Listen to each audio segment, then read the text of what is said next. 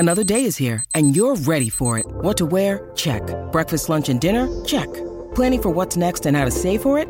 That's where Bank of America can help. For your financial to-dos, Bank of America has experts ready to help get you closer to your goals. Get started at one of our local financial centers or 24/7 in our mobile banking app. Find a location near you at bankofamerica.com/talktous. What would you like the power to do? Mobile banking requires downloading the app and is only available for select devices. Message and data rates may apply. Bank of America NA, member FDIC. Hey, it's Ryan Reynolds, and I'm here with Keith, co-star of my upcoming film, If, only in theaters May 17th. Do you want to tell people the big news? All right, I'll do it. Sign up now and you'll get unlimited for $15 a month and 6 months of Paramount Plus Essential Plan on us. MintMobile.com/switch. Upfront payment of $45 equivalent to $15 per month. Unlimited over 40 gigabytes per month. Face lower speeds. Videos at 480p. Active Mint customers by 531.24 get 6 months of Paramount Plus Essential Plan. Auto renews after 6 months. Offer ends May 31st, 2024. Separate Paramount Plus registration required. Terms and conditions apply if rated PG. I'm Ken Harbaugh, host of Warriors in Their Own Words.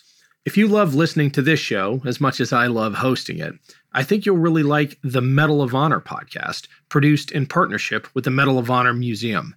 Each episode talks about a genuine American hero and the actions that led to their receiving our nation's highest award for valor. They're just a few minutes each, so if you're looking for a show to fill time between these Warriors episodes, I think you'll love the Medal of Honor podcast. Search for the Medal of Honor podcast wherever you get your shows. Thanks.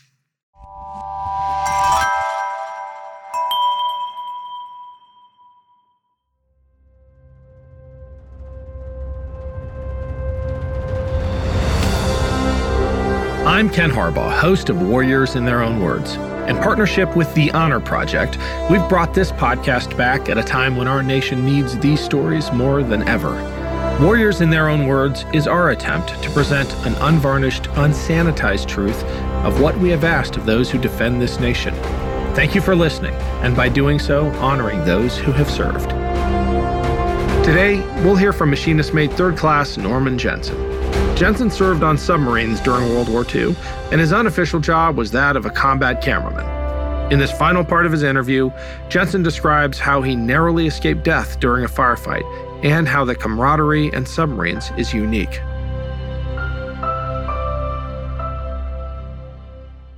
In regards to the strafing situation, we took the Dutch submarine group back to Subic Bay, refueled, ammunition, etc., so forth, went back on station again up to the Gulf of Siam.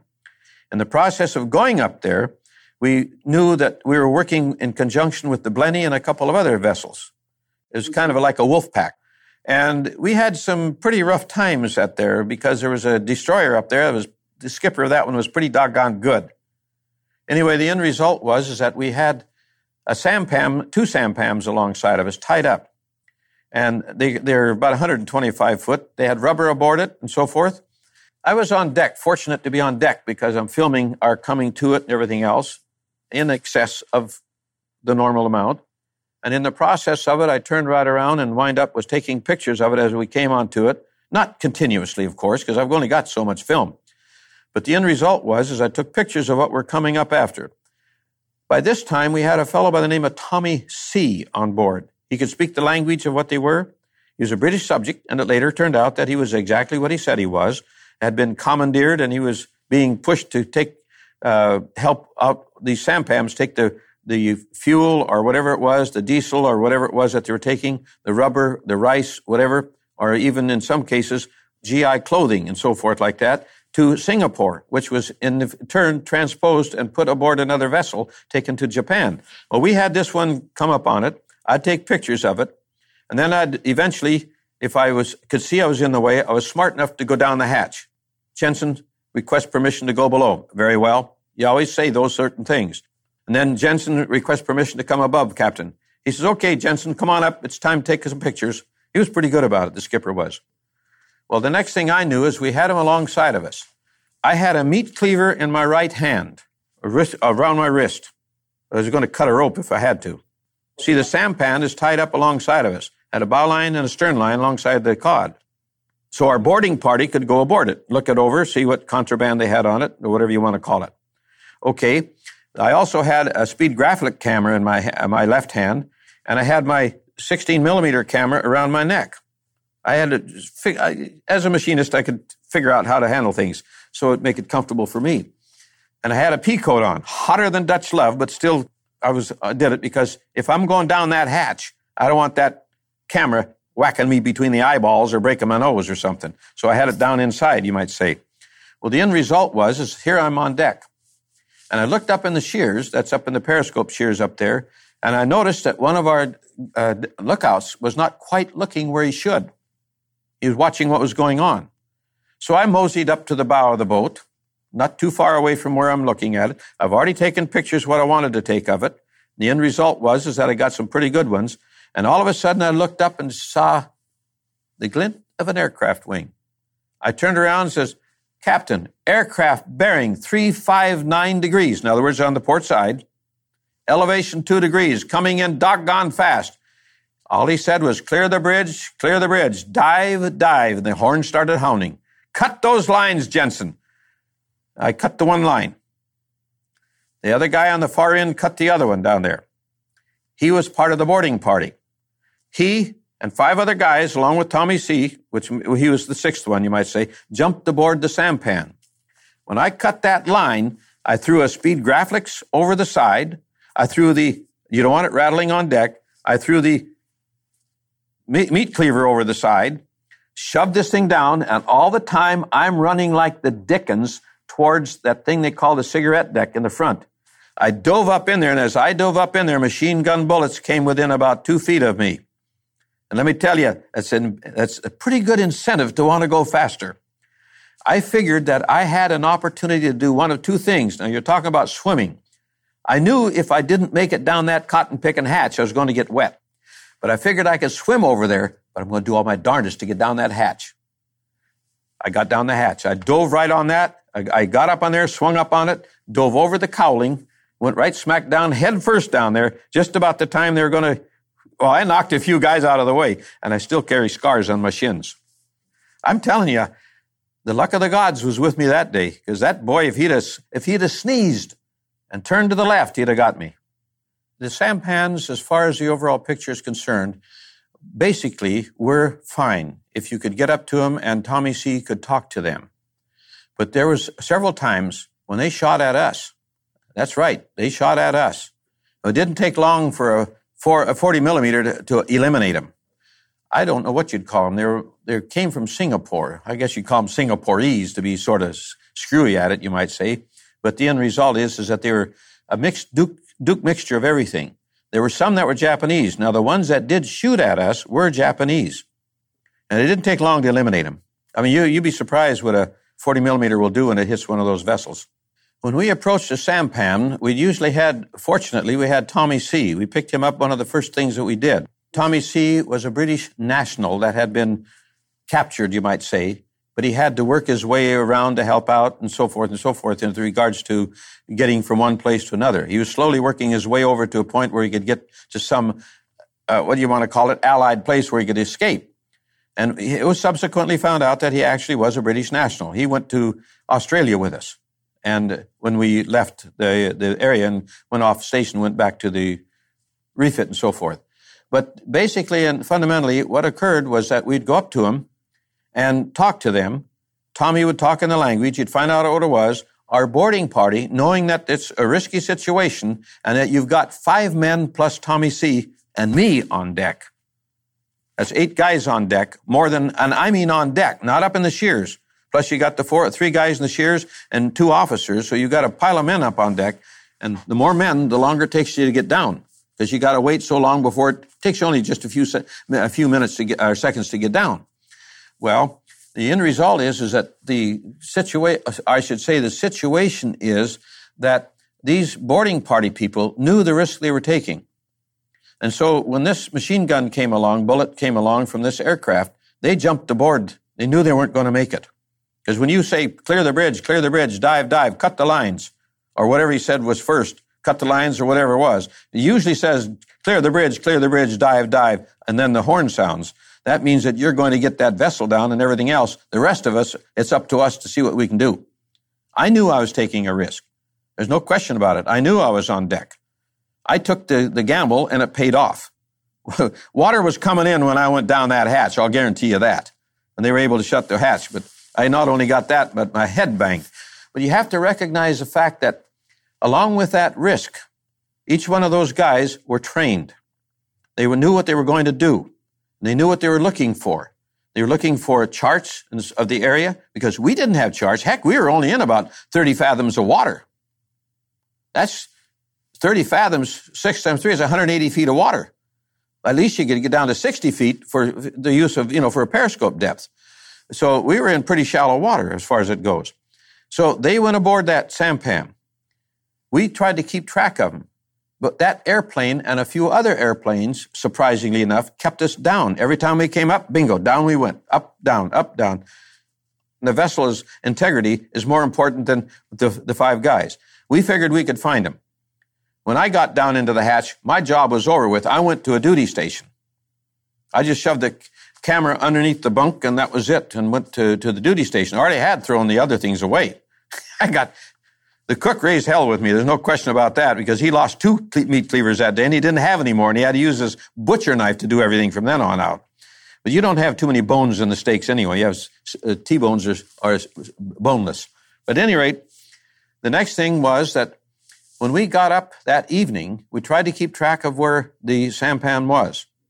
Finally, it got out of our sector.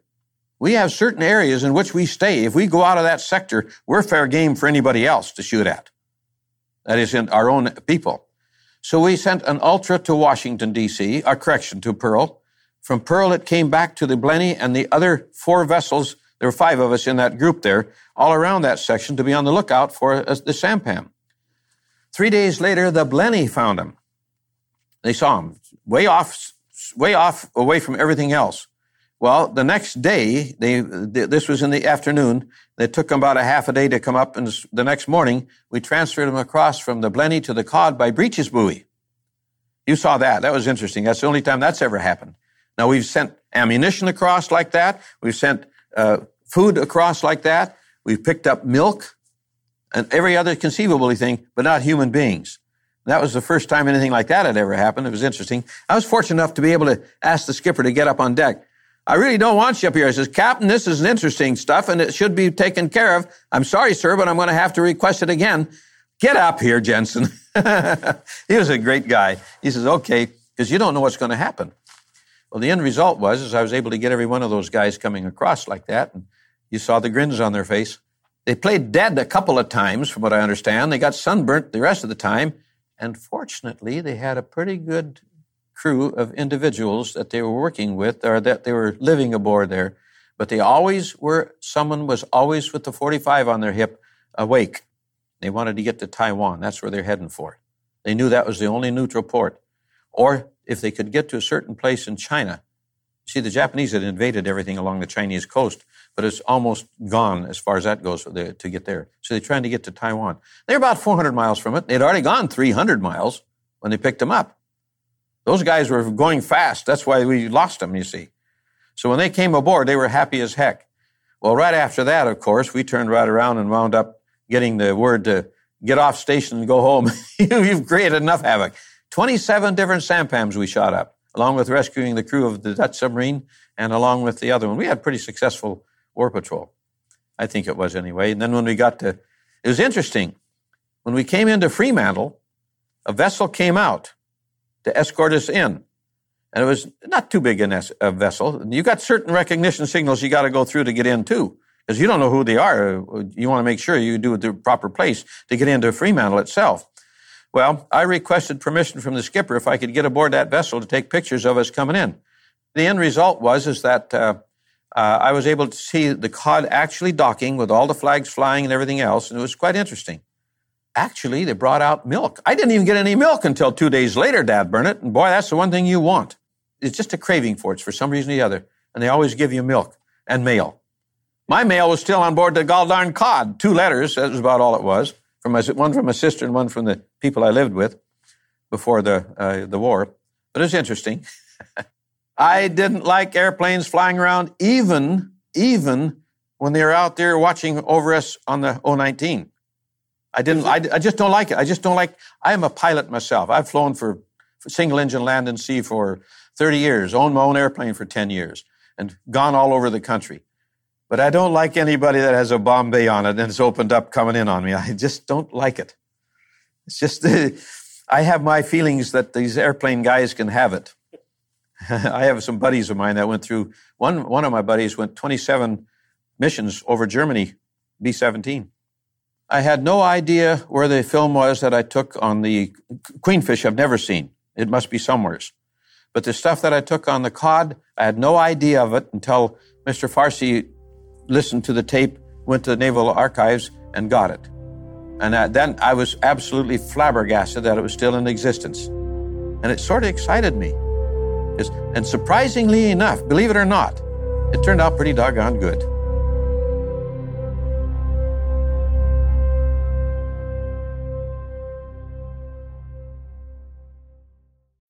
When you need mealtime inspiration, it's worth shopping Kroger, where you'll find over 30,000 mouth-watering choices that excite your inner foodie. And no matter what tasty choice you make, you'll enjoy our everyday low prices, plus extra ways to save, like digital coupons worth over $600 each week. You can also save up to $1 off per gallon at the pump with fuel points. More savings and more inspiring flavors make shopping Kroger worth it every time. Kroger, fresh for everyone. Fuel restrictions apply.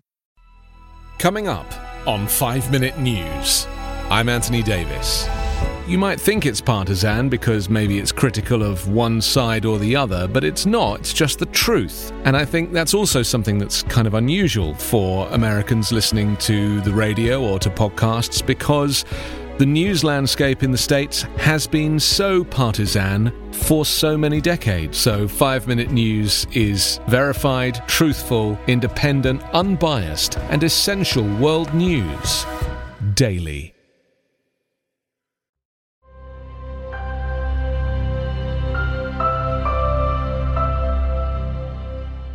The relationship between a crew and a captain is almost like family with no squabbles. About as close as you could get it, and putting it in just as direct a way as it is. The skipper, is in charge. He can't go any further than what his crew can do. He trains his crew. He trains them according to his way of doing it. He bends them to it, and they better bend. You'll have one captain that's a daredevil. You have one captain who's not. You'll go anywhere. That crew will go anywhere if they have the confidence in the skipper.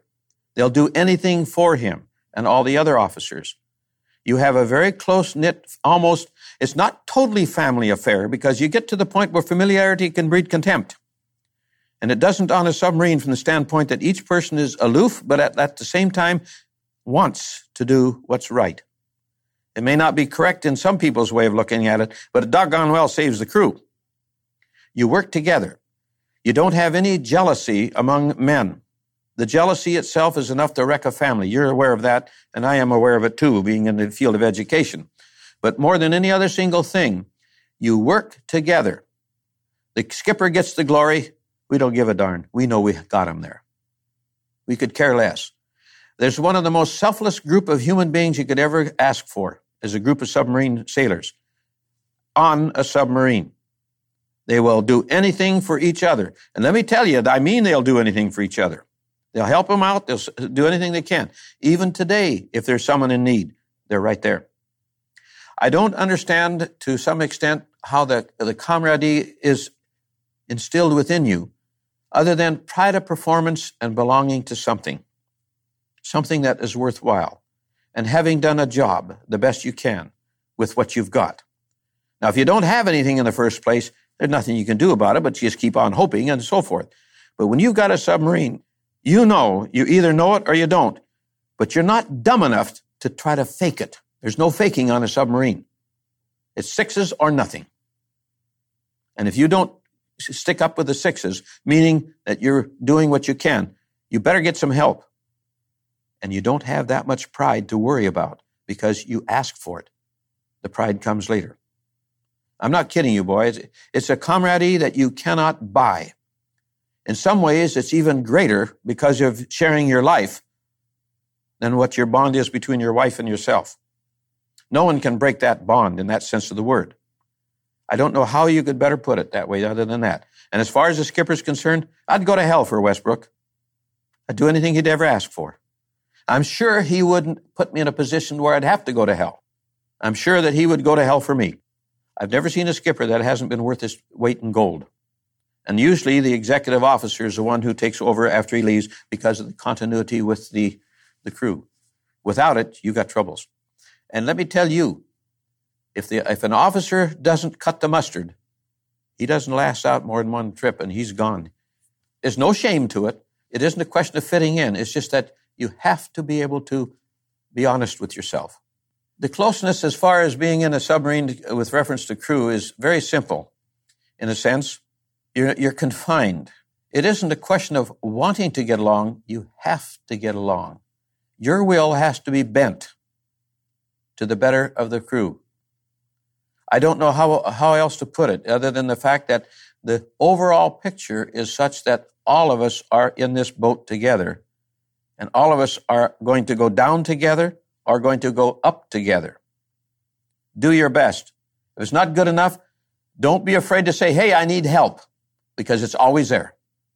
You don't bluff. You don't bluff when you're running a submarine. You can have a lot of fun kidding and everything else. Let me tell you, they can rib the devil out of you, boy. Let me tell you, they're vicious on it. Not from the point of being a negative aspect of it, but they'll ride you to pieces if you screw up. But it's for your own betterment. I have seen Captain Westbrook with his pants on with just a skivvy shirt. Everyone knew who he was. Everyone knew who everyone else was. You know each other on those things. And it doesn't take you long to get known. And let me tell you, if you don't have a doggone good cook, you're screwed. We had the best cooks of the ones, and they are the best. And if you've ever seen a galley in a submarine, Lord only knows how they can produce what they do produce is a miracle. An absolute, unequivocal miracle. 24 hours a day, 7 days a week, and there's only 3 guys, the cook and 2 mess cooks. Oh, man, I can't believe it. I personally didn't have to have permission to move from one compartment to another if I was doing photographic work and the skipper knew it. He'd make an announcement. Jensen's coming through the boat. Oh, that doggone Jensen again. You know, the groans and moans. But there's always a ham in the bunch. It was fun. You respected the guys that were sleeping in off duty. Hey, a lot of times you'd be on the surface.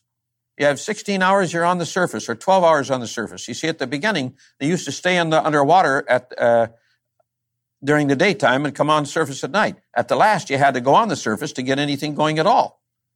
And then you charge your batteries at night anyway. Well, let me just put it very succinctly. Sometimes you'd be up for 25 to 30 hours straight. And when you slept, you wanted to sleep. And boy, you respected it. That was it. When the war ended, when the cod came into Fremantle, I immediately went aboard the Clyde because it was in excess of compliment. I knew it was going to happen. The same thing had happened when I was on the Queenfish, although I did get to go for 2 weeks, R&R. Well, the next day, the war was over. We got in on the 13th and on the 14th, 15th in the States, the 14th there. Okay, it was over with. I'm not going to go back aboard the cod. The simple reason is, hey, the war's over. Each of those guys need their own bunk. Clyde was another tender. It was just not anywhere as near like the Proteus. The Proteus was built originally as a tender. Beautiful vessel. It wasn't until actually the 16th, or 2 days later, that I found out it was an atomic bomb that had hit Hiroshima and Nagasaki. We didn't even know that the first one that got hit was on. We had no idea of it. Well, I knew what atomic bomb would happen, yeah, because I'd studied physics before in college and so forth like that. I had a very, very good idea of what an atomic bomb would do. I didn't know its vastness or its destruction purposes. A nuke bomb is nothing to play with. They got bigger ones now than they had then, of course, but there's nothing to play with. But I personally think that was the best thing that ever happened because we'd have saved at least 1 million of our own people from going in to invade Japan. We did our job. We got it done. We came home. That was it. We didn't expect anything, didn't ask for anything, but there were those who thought that we did need it, and they got it. And I'm not griping because of getting the GI Bill. I didn't have a plug cent when I went into the service. I had about $2,500. I never took my money, but I had about $2,500 when I got out of it, in the Navy. And as far as the overall picture is concerned, That would have given me about maybe 3 years.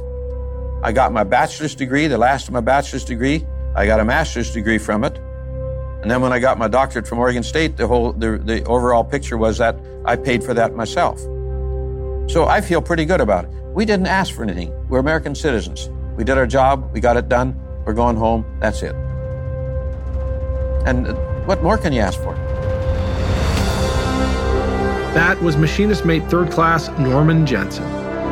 Thanks for listening to Warriors in Their Own Words. If you have any feedback, please email the team at kharbaugh@evergreenpodcasts.com. We're always looking to improve the show. For updates and more, follow us on Twitter at @team_Harbaugh. And if you enjoyed this episode, don't forget to rate and review. Warriors in Their Own Words is a production of Evergreen Podcasts in partnership with the Honor Project. Our producer is Declan Roars. Bridget Coyne is our production director, and Sean Ruhl-Hoffman is our audio engineer. Special thanks to Evergreen executive producers Joan Andrews, Michael DeAloia, and David Moss. I'm Ken Harbaugh, and this is Warriors in Their Own Words.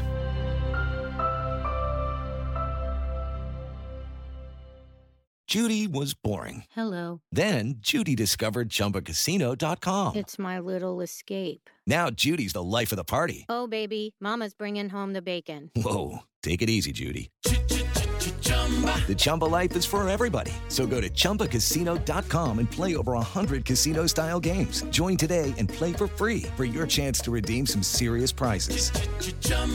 ChumbaCasino.com. No purchase necessary. Void where prohibited by law. 18+ terms and conditions apply. See website for details.